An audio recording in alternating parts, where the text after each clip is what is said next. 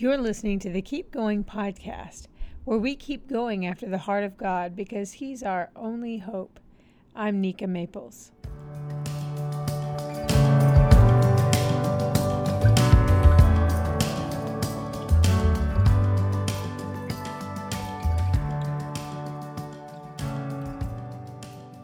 Welcome to Season 2, Episode 9 of the Keep Going podcast. We're in a series called A Walk Through the Proverbs. Just a note, I'm using the Message version because it fits well with the reading today, and I don't approach these podcasts as a scholar, but as a lover of the Word who wants to share simple spiritual observations from my own daily Bible reading. Let's review the last episode in 2 points. Number 1, Proverbs 8 warns us, yet again, that wisdom calls out to us, making a grand appeal, explaining her benefits, that she's worth more than money. Number 2, we discuss that respect for the Lord is the beginning of wisdom, and that even the way we talk to Him when we pray establishes a foundation of respect, and therefore wisdom in our lives. In the last episode, I shared about the series of drastic obedience that the Lord walked me through over the last 4 years, changing my church, quitting my job, selling my house, and other things. I said that I thought maybe all of this would lead to an explosive reward, but that the reward has looked different than I expected. That's what I want to stress today.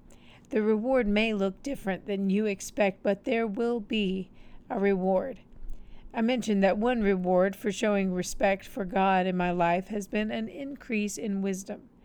The Bible says respect for God is the beginning of wisdom, and you and I can expect to see that played out. I honestly don't think I could have written these podcasts a few years ago. I've always liked writing and teaching, but I had to work hard at it in order to produce something of high quality. I've noticed that in the last 4 years, it has become easier and easier for me to produce high-quality content for Christians. I know that that is a result of increased wisdom. It's not a result of practice at writing or recording. It's not a result of my own skill or knowledge. As I always state at the beginning of these podcasts, I'm not a scholar. The reward for me has been wisdom. And that is so valuable. If you're showing respect for God and for His commands, then you are growing in wisdom. That is a guarantee. It won't be long until you notice that it is having an effect in your life.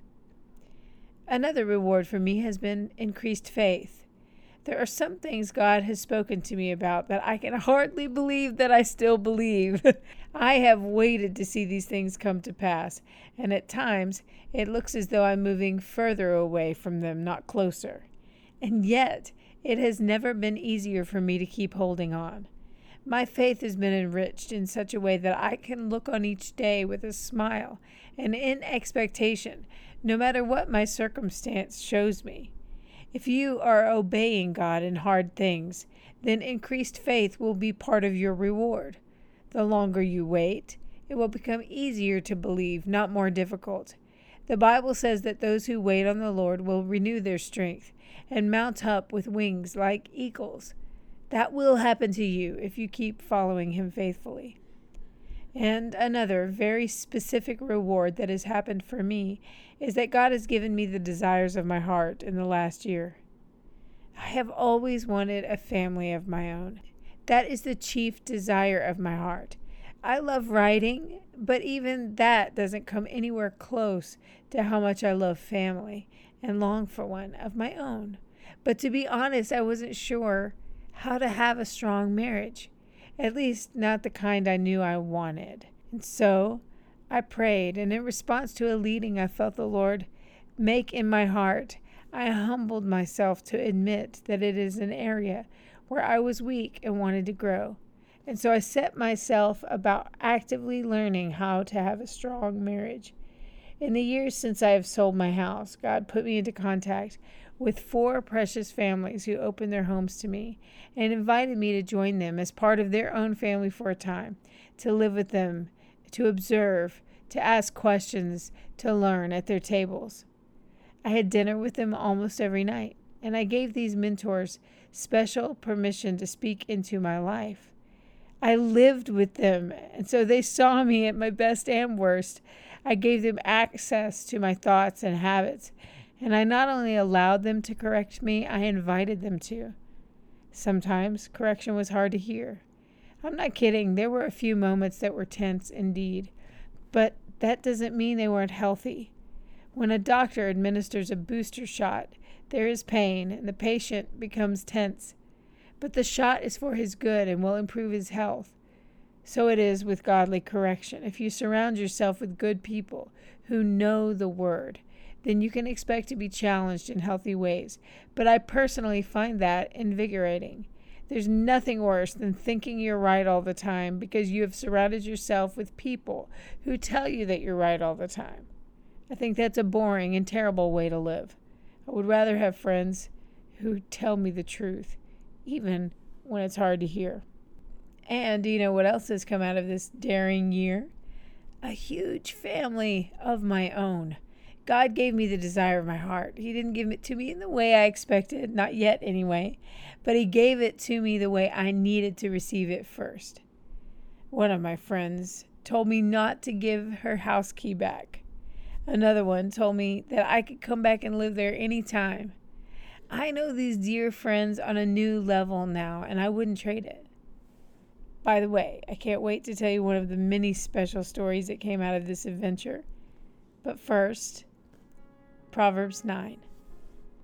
Lady Wisdom has built and furnished her home. It's supported by 7 hewn timbers. The banquet meal is ready to be served, lamb roasted, wine poured out, table set with silver and flowers. Having dismissed her serving maids, Lady Wisdom goes to town, stands in a prominent place, and invites everyone within the sound of her voice. Are you confused about life? Don't know what's going on? Come with me. Oh, come, have dinner with me. I've prepared a wonderful spread. Fresh baked bread, roast lamb, carefully selected wines. Leave your impoverished confusion and live. Walk up the street to a life with meaning. If you reason with an arrogant cynic, you'll get slapped in the face. Confront bad behavior and you'll get a kick in the shins. So don't waste your time on a scoffer. All you'll get for your pains is abuse. But if you correct those who care about life, that's different. They'll love you for it. Save your breath for the wise. They'll be wiser for it.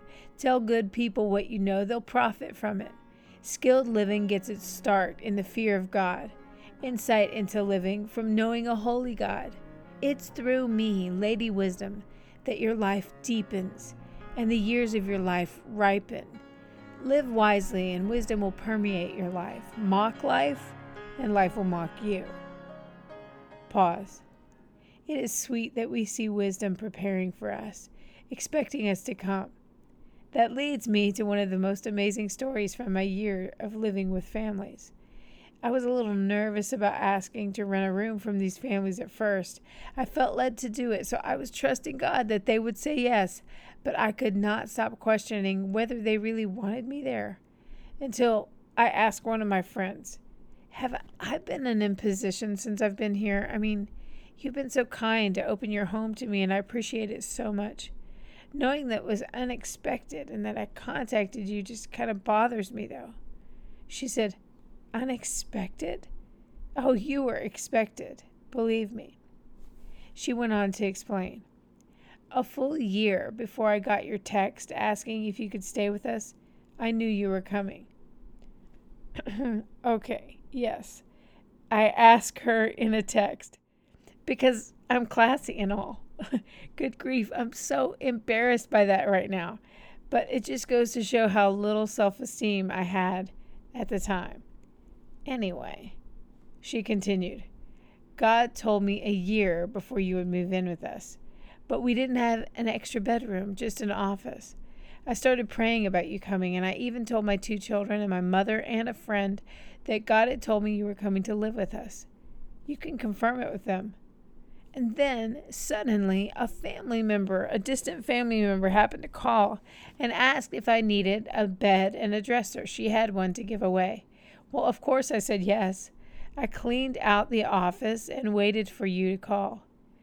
There were times when I wondered if you were coming at all, but then you texted. It wasn't sudden. It was expected. Can you believe that? She prepared her home for me, knowing that I would come. I don't know if there's been a sweeter gesture done for me by a friend.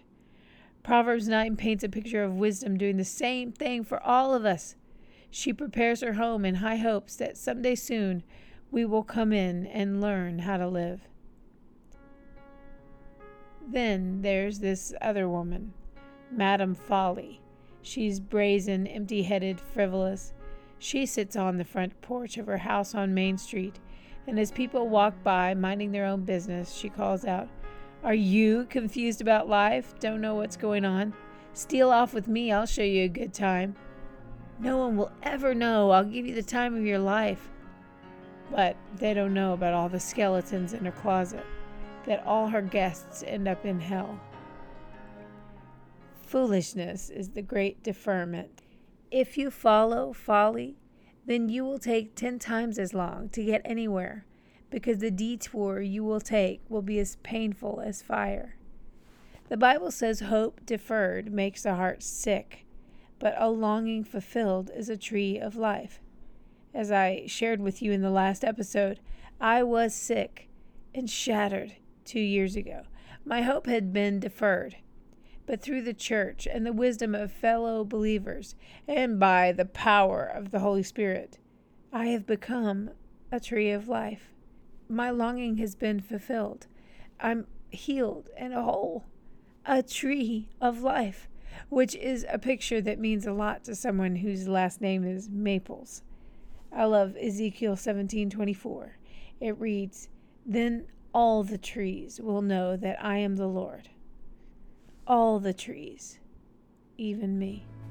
And teach me wisdom in the secret heart.